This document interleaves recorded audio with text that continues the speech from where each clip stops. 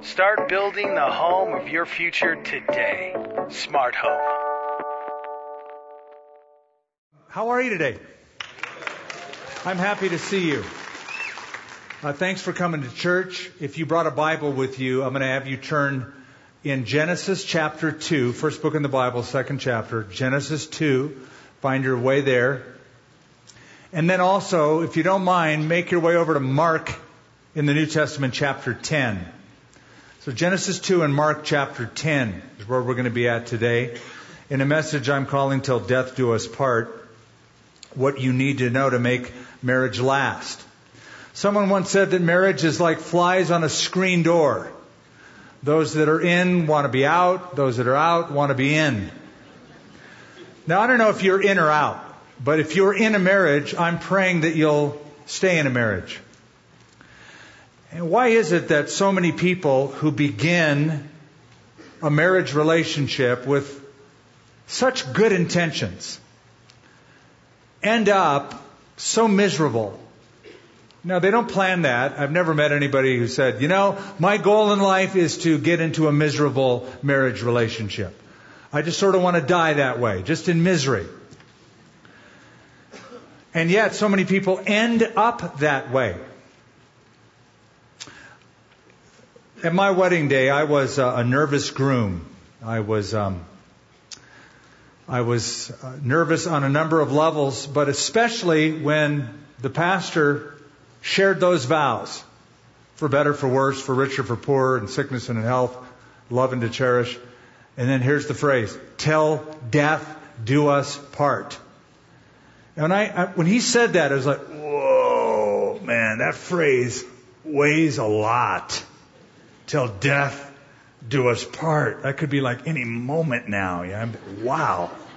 And he had just asked me the question prior to that, will I take Lenya to be my God-given wife as long as you both shall live? And again, it's like, wow. I mean, it hit me, the permanence of this thing. I had been thinking about the permanence of marriage a lot up to that day. In fact, to be quite frank with you, there were a couple of times where I had the fleeting thought that maybe I should just move to another country to get out of this permanent commitment that I was making. And the reason I felt that way is because I had seen so much failure in relationships. It was all around me. The rate of divorce was skyrocketing. And since 1981, it has not gotten any better. It has deteriorated since then. I was on one website, a legal website of a legal firm. They were putting out the statistics of this because they deal with this. They reported there's one divorce every 36 seconds in this country. One divorce every 36 seconds. That's nearly 2,400 divorces per day. That's 16,800 divorces every week. The average marriage that ends in divorce lasts 8 years. That's the lifespan. Average, 8 years. Now, because we all know these statistics, we've heard them over the years. This is nothing new to us. We sort of figured it's not getting better but worse. We know that. But because of that, it is now causing some, especially social scientists and others who examine these trends, to wonder if the idea of marriage itself over a long period of time is even reasonable. That's the word they're using.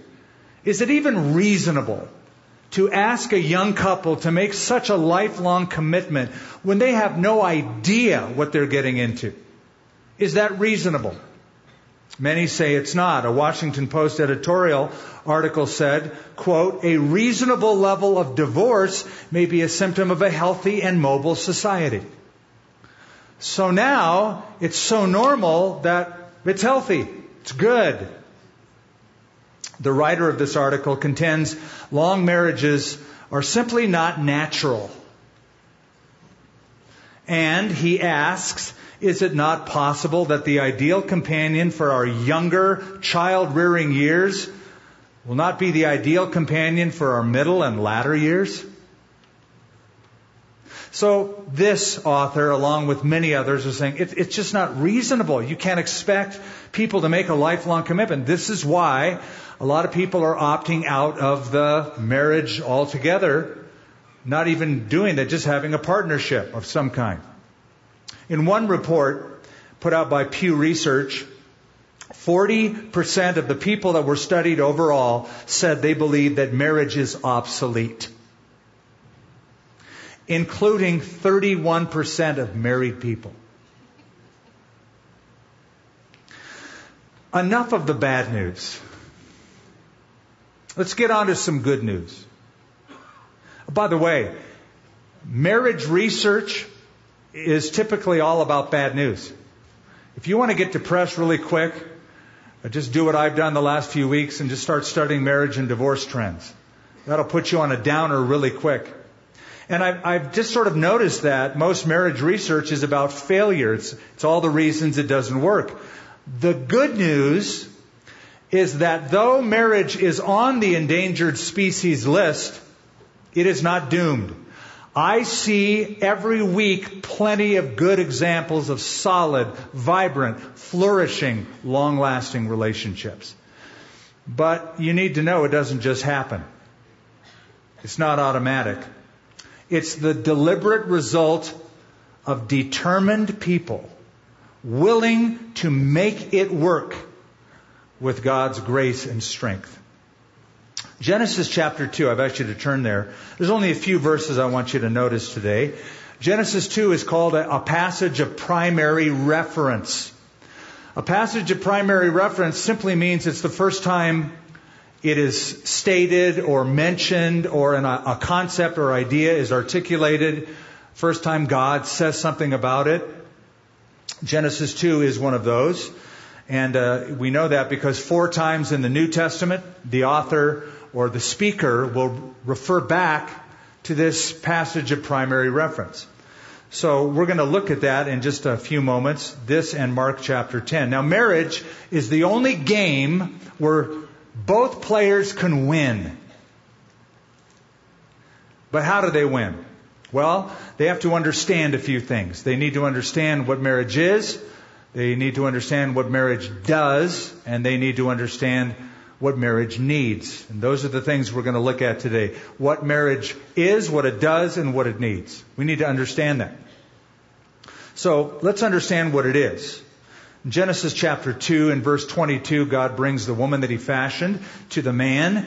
And Adam said, it doesn't sound all that romantic, "This is now bone of my bones and flesh of my flesh." That's his opening statement. First date.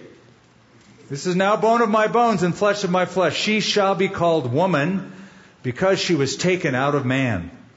Therefore, a man shall leave his father and mother, be joined to his wife, and they shall become one flesh. And they were both naked, the man and his wife, and they were not ashamed." Now in verse 23, Adam gets all poetic. Can you look at your Bible and tell me if it's the same as mine? It is put out in a poetic fashion. It is sort of the phrases are stacked up. It's different from the rest of the narrative. That's because verse 23 is the first poem in the Bible, the first poetic couplet. And then after that it goes back to a narrative form. Now, interestingly, scholars have noted that there is a rhythm to it. That is, the first line has a 2-beat rhythm. "This is now bone of my bones and flesh of my flesh." And the second line has a 3-beat rhythm to it. I'm not going to do it for you. Come on, man. "She shall be called." I can't do it. I'm not going to do it. So that's just interesting. I know, it's sort of like, this is like post-creation rap. You know, he sees this woman brought to him, and he starts breaking out in hip hop, in like sings a song for her. I like that. Now, I mentioned that the verse is not too romantic. You say, really? This is the first thing he says to her? "This is now bone of my bones and flesh of my flesh." Does not sound like a great opener. And that's because it's hard to translate, we are told, from the Hebrew into English to capture the emotion of this. There's an emotional component that is missing from the translation that the Hebrew seems to capture. So a very loose translation would be, as soon as God brought the woman to the man, Adam said, "Wow, now this is it. This is the one that will complete me." He gets emotional. He sings to his wife. His song is basically, it's not just Adam anymore. It's Adam and Mrs. Adam. We're the Addams family. That's his song. John Calvin translates that verse this way: "Now at length I have obtained a suitable companion who is part of the substance of my flesh, and in whom I behold, as it were, another self." I love that. I'm looking at another self, the counterpart to my personality, the one that will complete me. Now look at the next verse and you'll understand marriage comes in three parts. First of all, leaving. Second, cleaving. Third, weaving. That's a marriage. Leaving, cleaving, weaving. Let's begin with leaving. "Therefore a man will leave his father and his mother." That's how marriage begins. Marriage begins by severing one relationship to solidify another relationship. What does it mean, leaving father and mother? It does not mean abandon father and mother. It does not mean, say, "You're out of here, mom and dad. Never want to text you, never want to write you, never want to email you. Don't come over. You can't see the grandkids." That's not leaving and cleaving. It means to cut the cord of dependence on mom and dad. It means to establish a new first loyalty. Have you ever heard that term, first loyalty? So, young man and young woman, you're getting married today. That means from now on, your new first loyalty is not to your mom and dad. Your new first loyalty is to each other. So it means to establish an adult relationship with your parents.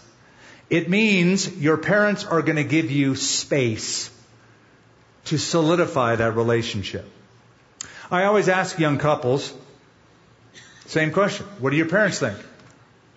Usually it's, they love him, or they think she's great. Every now and then when I ask the question, I'll get that,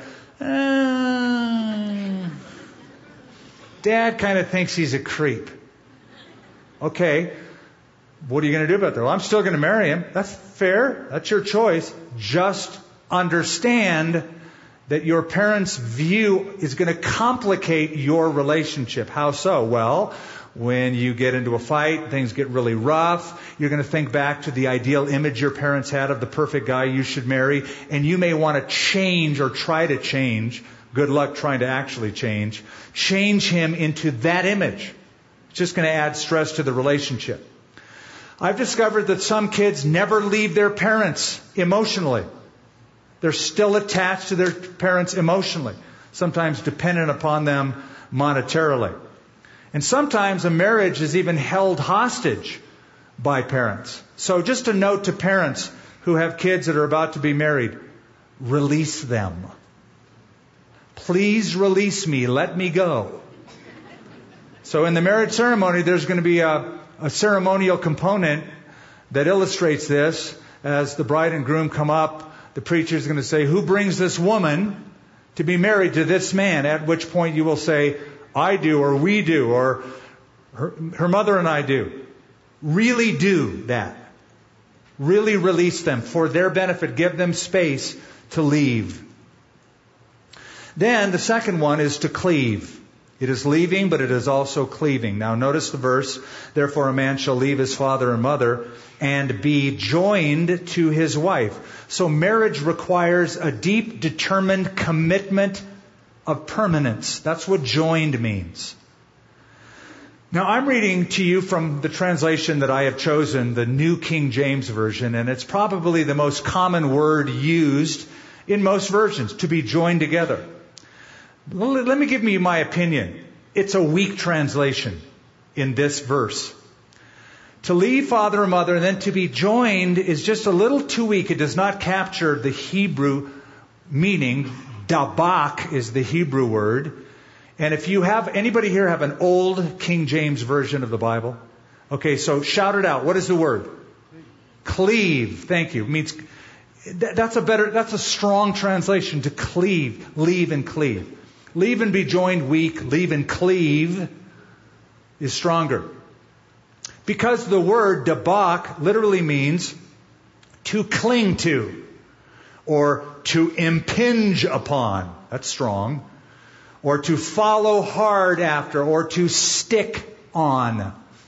The idea is permanence, an indissoluble union. You are glued, you are welded, you are stuck.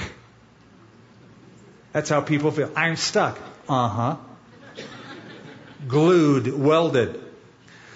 Now that always brings up the question, does that mean there can be no separation under any circumstance? No. There is one circumstance where that union can be dissolved. But never without damage. Never without damage. Show me one divorce where somebody is not damaged. I have never heard of one. I've never seen one. Think of it this way, it's been helpful to me. If you took two pieces of paper and literally did what it says here, glued them together, and let the glue dry, you now have one flesh. You have one unit. If the next day you looked at that thing you made, gluing two pieces of paper together, and you said, you know what, I've changed my mind. I want to separate them. You could do it. You could get a razor blade and very just deftly and slowly, cut between the paper and remove it. But let me ask you a question. By the end of the day, once you have taken them back apart, are they the same as they were? Have they been changed dramatically? Yet they don't resemble the first entity. You can't do it without damage. They're not the same. The idea of leaving and cleaving is that they become one now. There's a permanence there. Today, the idea of permanence is all but gone. God has given us His blueprint. It's here. We have come along and redrawn the blueprint and added a back door. A divorce door. So yeah, couples still say their vows every week. They still say they promise to be faithful until death. But with some, it's like I can hear under their breath almost, unless there's a glitch. But cleaving means that husband is saying to his wife, I am faithful to you even when you lose the first blush of your early beauty, even if you are untidy around the home. And she says, I'm going to be faithful to you even when you bulge around the center and get bald on top and we get poorer instead of richer. I'm in it for the long haul. That's the idea of cleaving. So that's what a marriage is. It is leaving, it is cleaving. Third, it is weaving. Leaving, cleaving, and weaving. And that comes at the end of verse 24. It continues, and they shall become one flesh. Please notice the word become. It does not say they will instantaneously be, on their wedding day after the vows, one flesh. Oh, you become that. It takes time. It takes a lifetime. Lenny and I are in many ways similar. In other ways, polar opposites. We have similarities. We both have relatively strong personalities.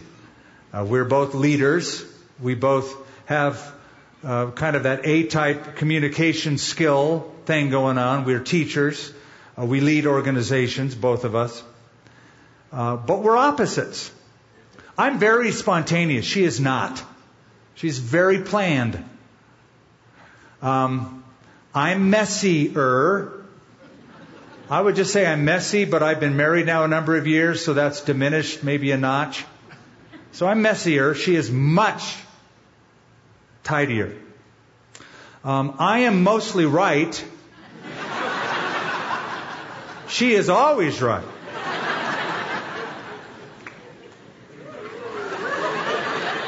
Missed it by that much.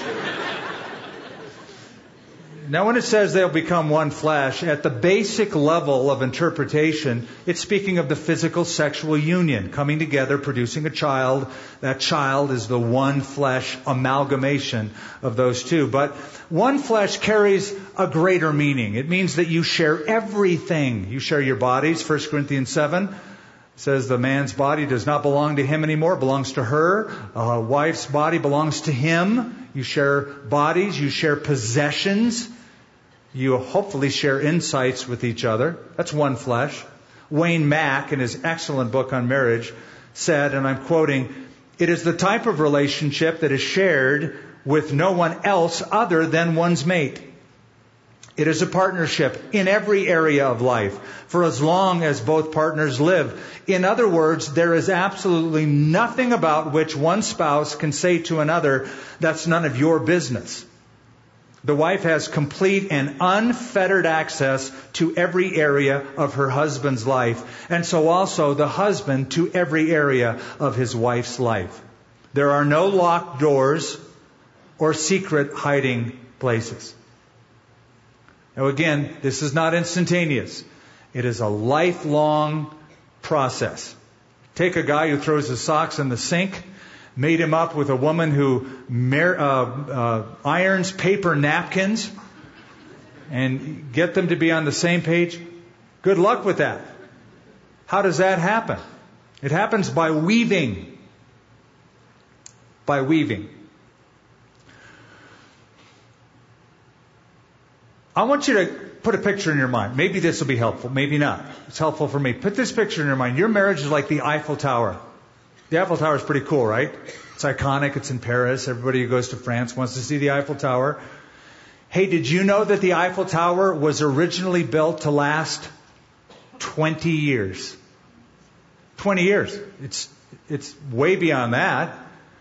So it made it through year after year beyond that. It made it through World War II when Adolf Hitler said tear it down, and his governor in the area refused to do it. It has withstood decade after decade. It stands. Why? Because there are people who work on the Eiffel Tower every day, all the time, adding a weld here, adding a weld there, tightening or replacing a nut and bolt here, tightening and replacing a nut or bolt there. They're constantly adding points of strength. So I learned this years ago when I visited with my wife the Eiffel Tower, wanted to go up, and I noticed there's a work crew. And so I said, "What's up with that?" They said, "There's always a work crew. All the time.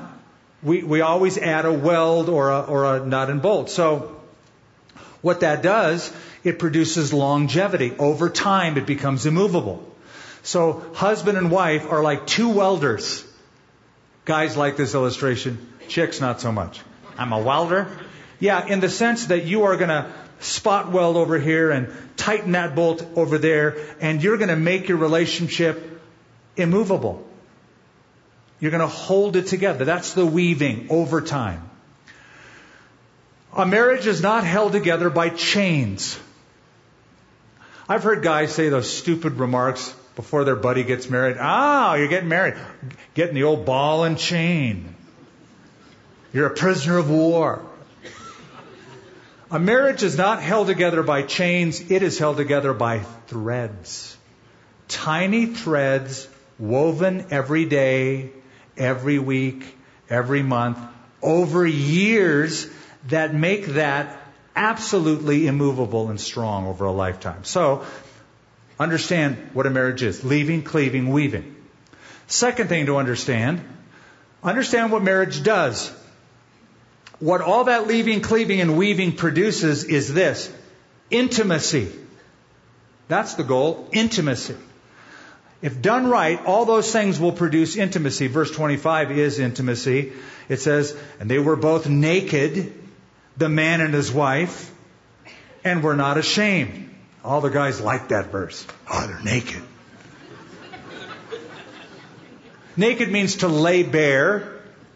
It has a reciprocal idea of being bare, naked, with another person and before another person. But the idea is intimacy. Don't focus on the naked as much as what the naked is symbolic of. They are They're open and unashamed before each other. That is intimacy. Closeness, openness. Intimacy is way more than sex. I know some guys go, it is? Yeah, what intimacy is the deep and rewarding connection between a husband and wife, physically, spiritually, emotionally, socially, all those levels. And by the way, intimacy is what everyone longs for. Everyone longs for real intimacy. And some guys might say, no, sex is good enough. No, it's not. What you really want in your heart of hearts is intimacy. An open and unguarded relationship where you have nothing to hide. There's no self-consciousness. You're transparently sharing everything. You're sharing discussion, shared silence, shared joys, shared sorrows, a shared history. Marriage is infinitely rewarding at its best, but indescribably oppressive at its worst. And what makes the difference is intimacy. If you have intimacy, it's rewarding. If you don't, it's miserable. So here's Adam and Eve. They're at the pinnacle of shared intimacy. Doesn't get any better than this. Naked and not ashamed, all is good, leaving, cleaving, weaving. It's not going to last long. Very next chapter. Sin enters the relationship. It's marring them. Now it's all about a cover-up program. Give me some fig leaves. Why? What happened? Sin destroyed intimacy. So understand what marriage is. Understand what marriage does. Now third, and we'll close on this, understand what marriage needs. What do we need to make it last? Mark chapter 10. Would you turn there now in your New Testament? Mark chapter 10. You're going to notice that Jesus quotes what we just read, and he makes an application. Mark chapter 10, verse 1. Then he arose from there, that is, Jesus arose from there, came to the region of Judea, that's down south, by the other side of the Jordan, and multitudes gathered to him again, and as he was accustomed, he taught them again. He was always teaching people. And the Pharisees came to him and asked him, is it lawful for a man to divorce his wife? Testing him. And he answered and said to them, what did Moses command you? And they said, Moses permitted a man to write a certificate of divorce and dismiss her. We looked at Matthew's version of this a few weeks ago, and remember we told you that the assumption was to dump his wife, all a guy had to do is get two witnesses, write a certificate of divorce, done. A wife couldn't do it, but a man could do it anytime he felt like it. So they asked him about it. Jesus answered and said to them, in this world of no-fault divorce, he said to them, because of the hardness of your heart, he wrote you this precept, but from the beginning of creation, God made them male and female.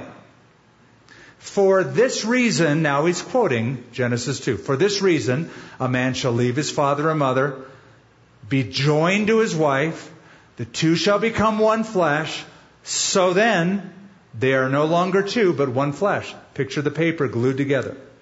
Now they're one. They're one flesh, not two any longer. Therefore, verse 9, therefore, here's my concluding remarks, therefore, what God has joined together, let not man separate.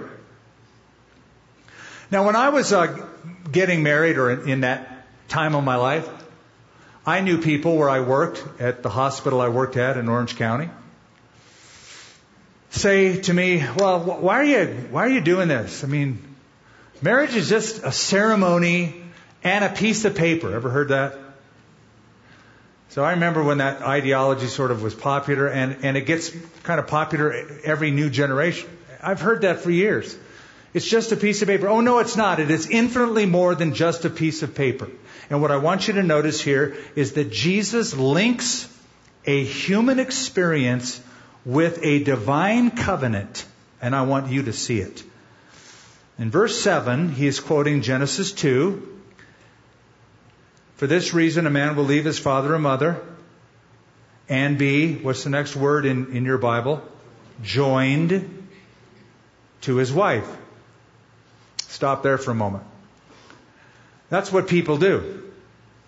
Hey, you want to marry me? Sure. Okay, set a date, do it. When they do it, they join themselves. That's their decision, their volition. It's their experience. But now look at verse 9. Therefore, what God has what? Joined together. Therefore, what God has joined together, let not man separate. So, here's the deal. When a couple gets married, they need to understand what just happened. And what just happened is this. Their decision to be joined invites God into the process, who Himself then joins them together. They may start with just this commitment, hey, let's get married. God raises it up to a higher level called a covenant. Higher level. Marriage is to be seen as a sacred union, not a piece of paper. It makes all the difference in the world. It's not just a ceremony or a piece of paper. This is why the English Book of Common Prayer, written in 1622, still used today. When I say this, you're going to go, I've heard this before. Book of Common Prayer, 1622, the preacher addresses the audience by saying, Dearly beloved, we are gathered here in the sight of God to join together this man and this woman in holy matrimony. God's in it. It's a holy union. So, marriage needs this recognition. It's a covenant. What's a covenant? An agreement between two or more parties to perform certain actions.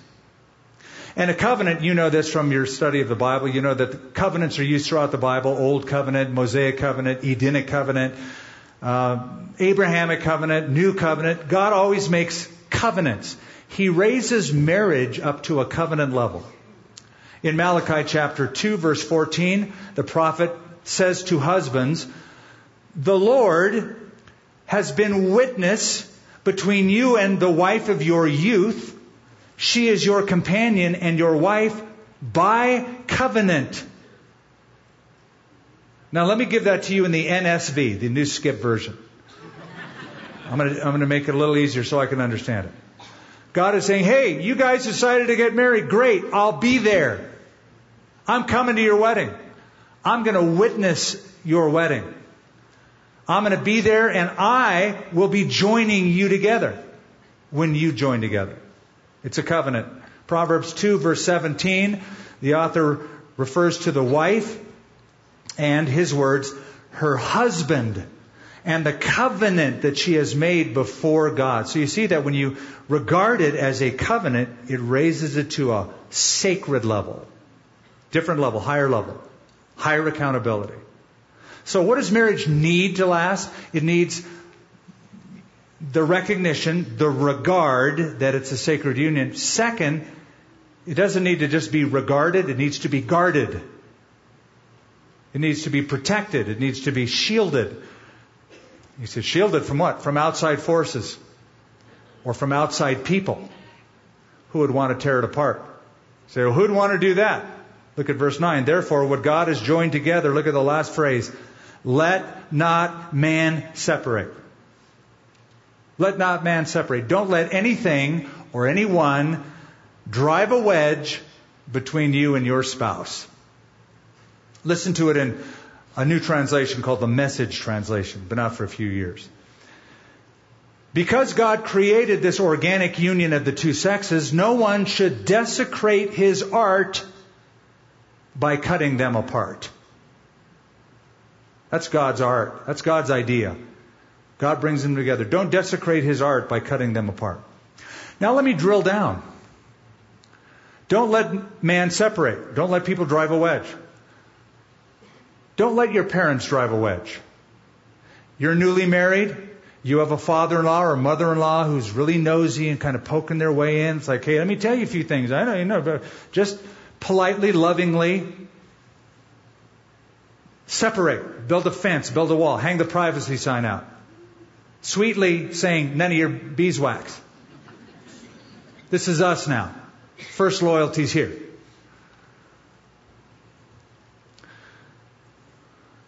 Fortunately, I have a father-in-law and his wife who have always been great. So we got married, Lenny would ask advice. Call her dad. Dad, what do I do about this? He'd give advice very, very sweetly, tentatively, but he'd always say, now, sweetheart, I'm your dad, but Skip's your husband. Make sure that what I am saying matches up with what he is saying. Because he's your head, not me. He's always in first service every week. I thank him to this day. Thank you for being that kind of father-in-law. Thank you. So don't let your parents drive a wedge between you and your spouse. Don't let your children drive a wedge between you and your spouse. If you let them, they will. Now, over the last 2 decades or so, there's been an approach to parenting that psychologists call child-centered parenting. It's a disaster. It's where, well, we're married, but now we have children, so we kind of get put on the shelf because now it's all about our children, what they need and what they want, and it all revolves around them. That's a disaster. It's a disaster because you're going to produce very narcissistic children with no coping skills in life and no ability to persevere. No, that's not your home, child. It's our home. This is our covenant. It's not a child-centered relationship. It's a God-centered home. This is what we do. We love each other, and you're a part of that. But it's not all about you. Because, listen, if you make it all about them, they will let you. Not only that, but it will put a strain on your marriage. You will suffer as husband and wife because of it, because your kids have been placed above your spouse. Do not let that happen. Let not man separate. Don't let parents drive a wedge. Don't let children drive a wedge. Don't let friends drive a wedge. Every single relationship in life, once you get married, takes a back seat. Or take them out of the car altogether even. Let them hitchhike. Don't let hobbies and interests drive a wedge between you and your spouse. I think you get my drift. Once you get married, marriage reprioritizes everything. Everything and everyone. A wise person once said, a successful marriage demands a divorce. That is, a divorce from your own self-love. So ask yourself the question, what or whom are you letting separate you? If you're feeling seeds of that separation, are you letting things or people separate you? Could be a computer screen, could be a phone.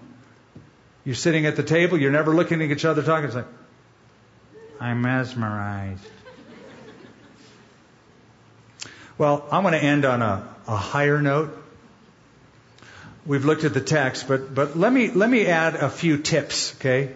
Think of these as Skip's tips on making your marriage last. I could give you 30 or 40 or 50 of them. I'm only going to give you 4. 4 tips to add to all of this to help it, to make it last. So to make it last, I'm going to give you an acronym on the word last, L-A-S-T. So the L stands for the first attribute to add, and that is laughter. Boy, I hate it when I hear couples say, yeah, in our younger years we had so much fun. And we laughed together. And we played together. Well, bring that back. Bring laughter back into the relationship. One neuroscientist said, laughter restores the emotional connection between two people. Couples who laugh are couples who last. Virtually every scientist who studies this will say laughter is good for you personally and relationally. Laughter.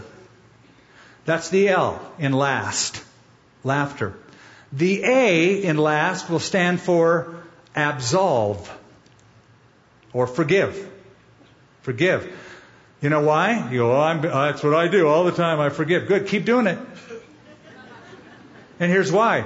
Have you figured out that marriage is the union between two sinners who have fallen short of the glory of God, including yourself? So I was talking to one of our young pastors this week, and I said, so in your period of being married, what are the things that have really gotten you through to the next level to keep this thing going? He said, well, and I loved his term. He said, we are relentless forgivers. What does that mean? You keep doing it all the time. Let it go. Move on. It's over. Forgive. Really forgive. And be forgiven. So, because a marriage is a union between two sinners, it ought to be a union between two relentless forgivers. So, laugh, absolve. L-A-S in last stands for study. You mean like study my Bible? Yeah, but no. I mean, do that, but that's not what it means. It means study each other. Study each other. Discover each other. This is what you find when you get married. You get married, you think you know the person. You don't. Well, you'll discover who they are over the next few months and years. And it might be shocking what you discover, but look at it as an adventure. I like adventures. Like, wow, I didn't know you thought that. I didn't know you did that you liked that you listened to that. You make a discovery. And discovery is better than change. If you think, well, we're getting married, I'm going to change him. Ha ha! Got another joke? How about just accept what you got into and discover that? And by the way, husbands are commanded to do this. Did you know that? In Peter's writings, he said, husbands, dwell with your wives with understanding. Discover them. Study them. So by now, I should be a PhD at lineology. I should have studied her enough that I got it figured out. S stands for study. So L-A-S. And finally, T in last stands for time. Time. Marriage takes time, and marriage takes top priority of time. Not like, well, yeah, I'm a chemist, or I'm a dentist, or I'm a doctor, or I'm a metal worker, or I work in an office, and I also have a wife. I'm married too. Make marriage a top priority. Regular date nights. Cultivating common interests. Even though opposites attract, find something that you like and do together. Go on a new adventure. L-A-S-T. That will help your marriage last. For better, for worse, back to those vows. I remember them well. I was asked between services, do you remember still, really remember like the details of your wedding day? Yeah. Because, the weight of those words. I remember that day a lot. Now, couples, for better or for worse, more couples will survive if they understand that the better may come after the worse. And so it's like, man, I've been married a few years. This is hard. That's okay. It feels like worse. Because we're like figuring each other out and setting parameters and solutions to problems. That's okay. Go through the hard work and let the worst be up front, because when you do that, it will get better and better and better. And then the intimacy kicks in and it's like, this is always good. Father, your word is what we look to, and in looking at it, as always, our passage of primary reference and interest. We're very interested, since it is your idea. What is your blueprint? What are your ideas about next steps and about making it last? Even though we know we live in a culture that looks at this as not natural and unreasonable, we care far more about what you think and say and what your words are than the notions that are ever changing in the world around us. But we also understand that life is hard, and that when we're in the pinch, it feels different to us. And you know that as well. That doesn't take you by surprise. It's been that way for thousands upon thousands of years. Lord, help us to understand what you intended in leaving and joining, and then weaving those threads, applying those spot welds to different parts to just keep that thing good and strong over time, lasting more than a few years. Lord, help us to see where it's leading, what it can produce, an intimacy of companionship that is really good. And I pray, Father, that we would apply regarding it as a covenant and guarding it from any force or any person that would seek to drive a wedge in it. Lord, we believe this will honor you. We pray that it would. In Jesus' name. And anyone who agreed said, Amen. We hope you enjoyed this message from Skip Heitzig of Calvary Church. How will you put the truths that you learned into action in your life? Let us know. Email us at mystory@calvarynm.church. And just a reminder, you can support this ministry with a financial gift at calvarynm.church/give. Thank you for joining us for this teaching from Calvary Church.